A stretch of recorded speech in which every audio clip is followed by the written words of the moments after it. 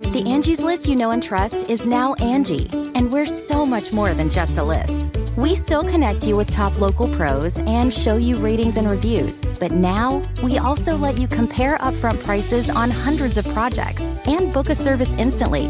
We can even handle the rest of your project from start to finish. So remember, Angie's List is now Angie, and we're here to get your job done right. Get started at Angie.com. That's ANGI, or download the app today. I'm Rachel True. And I'm Trent Venegas. And you're listening to Quoting Gene Roddenberry, the 100-day podcast that celebrates what would have been the 100th birthday of the man that created Star Trek. Each day between now and the end of our podcast, August 19th, one of Star Trek's biggest icons, or celebrity fans, or both, will be quoting Gene Roddenberry. Then we're going to take a deep dive into why we think this sci-fi legend still has a lot to say to the world.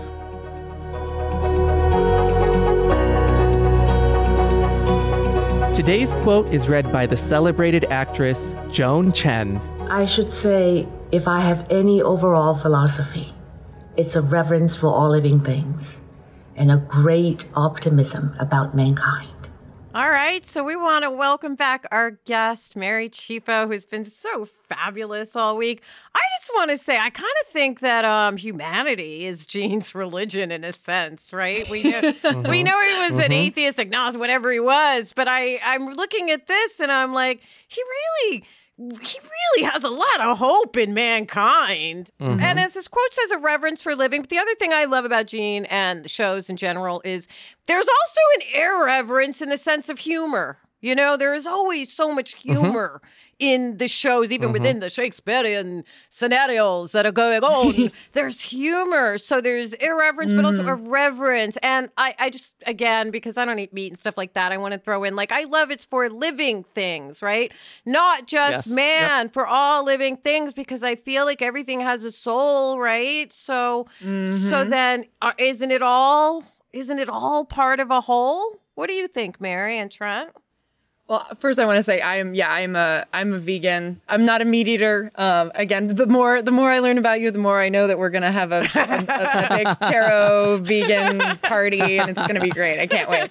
But I agree. I love the resonance of this being of all living things, and including too our respect for nature. I'm a fan of the Studio Ghibli films, and I think a lot of Miyazaki's themes are very much about our relationship, industry versus nature, and when we respect it and when we don't.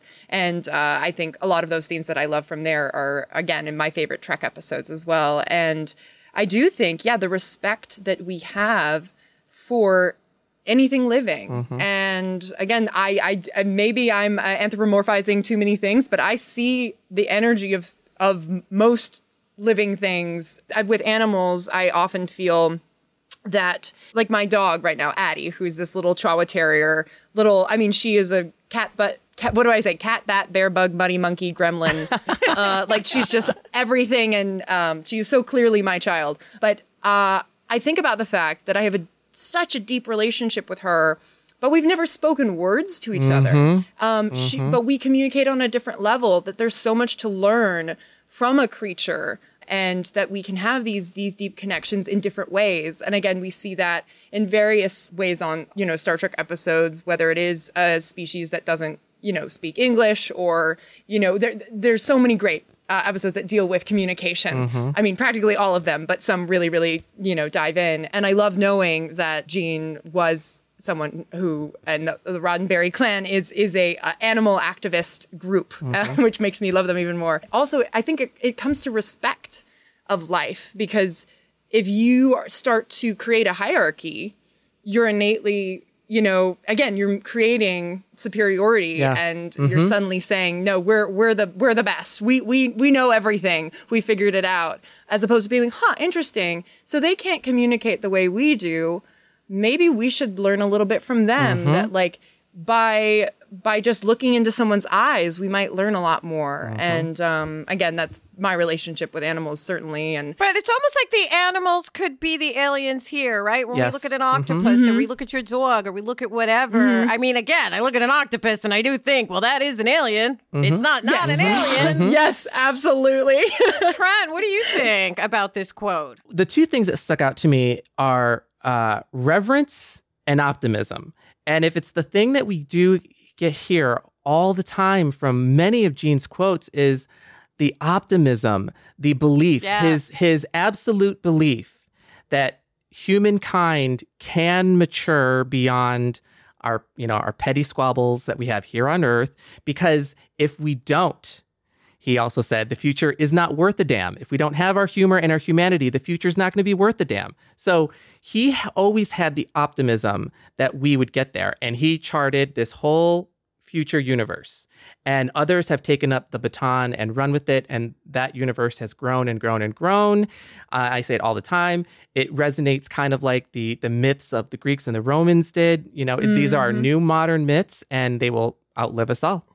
Well, and I also think for some reason, this quote reminds me a little of Douglas Adams, like the Hitchhiker's Guide, because in that, right, the whale falling and the mice. I don't want to ruin the plot, y'all, but the mice have something to say, and it just reminds me of that because it's all life, right? It's not, we use them as test subjects here. And yet, what if they were the overlords who were finally like, yeah, we've been around long enough to know you people are doomed, right? And then to what Trent said, I do love the optimism because I'm a New Yorker, right? I can be pretty cynical at times. But I've converted that as I get older more to stoicism, frankly. Like less cynicism and more a little stoic about things.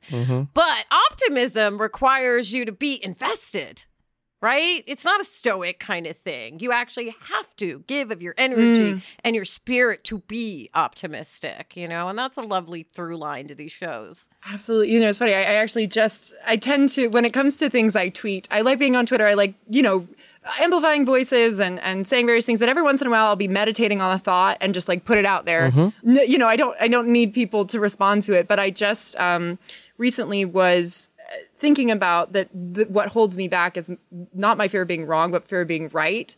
And but not in like the haha, I know more, but in the sense of standing in my absolute truth. Yeah. The optimism, of enthusiasm. And obviously I'm a very enthusiastic person, and something that I felt was very embraced by the Trek community with my participation in the show and at conventions. Like I'm notorious for, oh yeah, Mary's here. She's the, enthusiastic geek that's going to like dance till midnight with us. Sorry to interrupt, but can I just say that's the way you should be. I do conventions too. And you know what? Yeah. It is a 2-minute play for the person. It is a commedia dell'arte piece of energy you are giving. That person paid money to get in there. So I'm glad because I've seen people sit at those tables and barely look up or acknowledge them. And my thing is, we wouldn't be here if they didn't still love the shows and the movies. Absolutely. I completely agree. It's like, it's just a celebration. There's like nothing to be mad about here. It's just why not be present?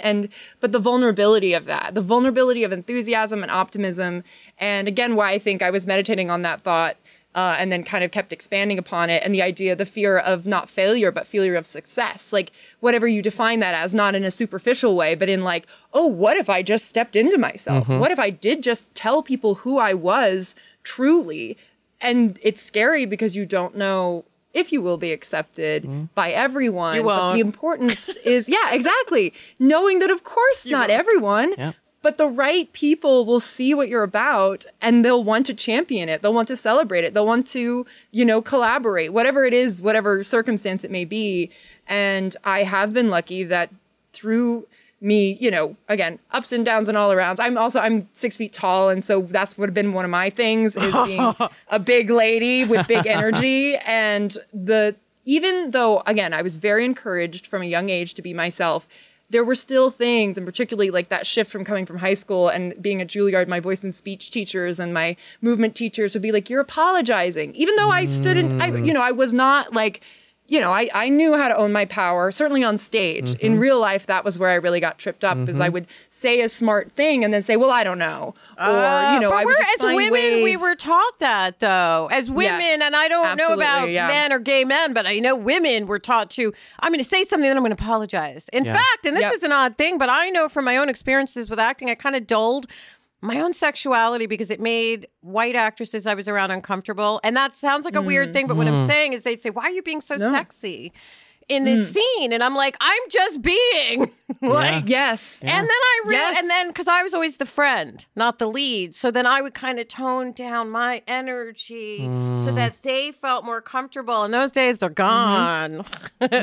Yeah. And that's to be celebrated and shouted from the rooftops, because I absolutely, again, it's just, if we stand in our own power, then everyone else should. It's like, we shouldn't rescind our light for the sake of other people's comfortability. You know, again, like, we're sensitive people. Like, I know from talking with you both that, like, we're not gonna bulldoze our way through everything. We're going to come in with the energy and power we have as an offering, as a way to see, not as a means to just be rude and mean. Like, I think people who aren't as comfortability with shining their light will find ways to make you feel bad for being all that you are. And if it's not their vocabulary, then they're going to be like, wait, why are you doing it that way? Instead of being like, oh, that's interesting. You shine your light differently than I do. Instead of being threatened by it, finding it intriguing. Yeah. And Mary, I just want to throw out there, like, I'm 5'3". People always think I'm taller on screen, but I'm 5'3". And I always say, like, listen, not everyone can be a fabulous Amazon like you. I always wanted to be that, but not everyone can be a little fairy pixie like me. There's definitely beauties to both, you know? And I get the sense Mary isn't what I've had so many tall people be kind of, tall people can be assholes to short people sometimes. You know what I'm talking about, Mary. Yeah. I know you've seen it. And it's always so disconcerting to me because I'm like, that's a genetic thing. It's genetics that made you your height. It has nothing to do with your person, your particular, you know. Anyway, I want to ask you guys, do you guys have a personal, like this one says, if I have any overall philosophy, it's reverence for living things. Do you guys have a personal philosophy that you kind of live by, Trent? I don't know that I have a hard, fast one that I live by, but it's not hard to see things that you see shown in Star Trek and from these quotes about being optimistic. Because as I mentioned before, like I try to be optimistic every day. And when I had my blog, it was a very successful business for very many years. And I was thankful every single day. And even on the bad days, even when I didn't want to do it, even when I'd much rather be sleeping in, I was still so thankful for the gift of being able to do it. And I felt like that optimism kind of fed into that. Aww. So, you know, I try to have optimism as my philosophy. It's also okay if people have a bum day, right? Because I'm big with energy, energy, frequency, vibration. And people like, so you're always happy? No, I'm fucking not always happy at all. I'm stressed out at times. I'm sad. I'm all these things. I just let myself feel them, you know, and to get back to happy. Do you have a philosophy? Yeah. What's your personal philosophy? Funnily enough, I'm going to reference something that I remember writing down early on in filming Discovery. It's written on a piece of hotel like pad or something. It's somewhere out in my desk, but I took a picture of it and posted it. But I made a checklist. I call it the artist checklist. And when I did post it, a lot of people were like, well, this isn't just for artists. And I was like, well, I define everyone as an artist. Like, I think that we are all artists in our own work. Like, that's the goal, is that we can reach that level of flow that we are, you know, artistically doing whatever we're doing. So the checklist, as I recall, I was just scribbling it down. And I think it's show up, do the work, don't apologize for your enthusiasm, and be of service. Oh, I like that you rounded out on be of service. That is really profound, actually, you know? I think I'm going to adopt your philosophy now. That's a good one. Great, cool. I'll try and I'll send the actual. I might have slightly misquoted myself, but again, I'm misquoting myself. But to me, and I'm glad you pointed out that be of service, because again, in my journey through Trek, my journey that got me to Trek, all of the various things. Projects I did that made someone aware of me, that got, you know, whatever casting to be, you know, that all came of me being of service to various projects. And of course, you know, obviously it was projects where I got to work on my craft and play awesome characters. But, you know, it was the journey of being of service. And again, with L'Rell and the Klingons, I wanted to be of service to the species. I wanted to know everything I could so that I could pay my proper reverence to what had come before. And of course, that ended up making me look good because I was confident in my performance, and I created a full character. but it was because I wanted this Klingon character to be all that she could be. Mary, I'm not sure you're narcissistic enough to be an actor, but okay. Actors are notoriously self-involved. That's why I said that. But certainly not all actors, at all. Mm-hmm. And most of us, as we grow, we kind of grow out of that self-centeredness, hopefully, as performers. I also love what Mary said, that everyone's an artist. I agree. It doesn't matter what you're doing. It doesn't matter your job. There's artistic sense of pride in your work. And that is a beautiful experience. All right, you guys, we could talk forever, but we got to wrap it up. I was going to say, the one last thing I want to say, we have talked a lot about Gene's optimism about mankind and now about his reverence for living things. And we've seen aliens and we've seen all kinds of crazy creatures in Star Trek's future. But I have to give a shout out to Data's cat Spot and Captain Archer's dog Porthos, because, they were there boldly going with our Star Trek friends out into the great white out there. So all living things, living things, man. And even even sometimes I'm like, even the rock that you don't think is sentient, I don't know, man. I don't know. Yeah. So anyway, all right. Thank you so much for joining us. We now we really only have one more episode with a fabulous Mary Chieffo. Trent, where do the people go? Please check out the Roddenberry social media accounts on Facebook, Twitter, and Instagram. And please come back to hear us talk with Mary one more time on Quoting Gene Roddenberry. Bye. Thanks for joining us for another episode of Quoting Gene Roddenberry. We'd love to hear your thoughts on today's quote. So tweet us, post us, DM us, whatever. We're at Roddenberry on Twitter and Facebook, and at Roddenberry Official on Instagram. Quoting Gene Roddenberry is a Roddenberry podcast hosted by me, Rachel True. And me, Trent Venegas. Producing are Claire Kramer and Kelsey Goldberg, with executive producers Trevor Roth and Rod Roddenberry. Engineering and editing are provided by Elizabeth Joy Wyndham. And special thanks to all those who were kind enough to read a quote and give a voice to Gene Roddenberry's everlasting words. Live long and prosper.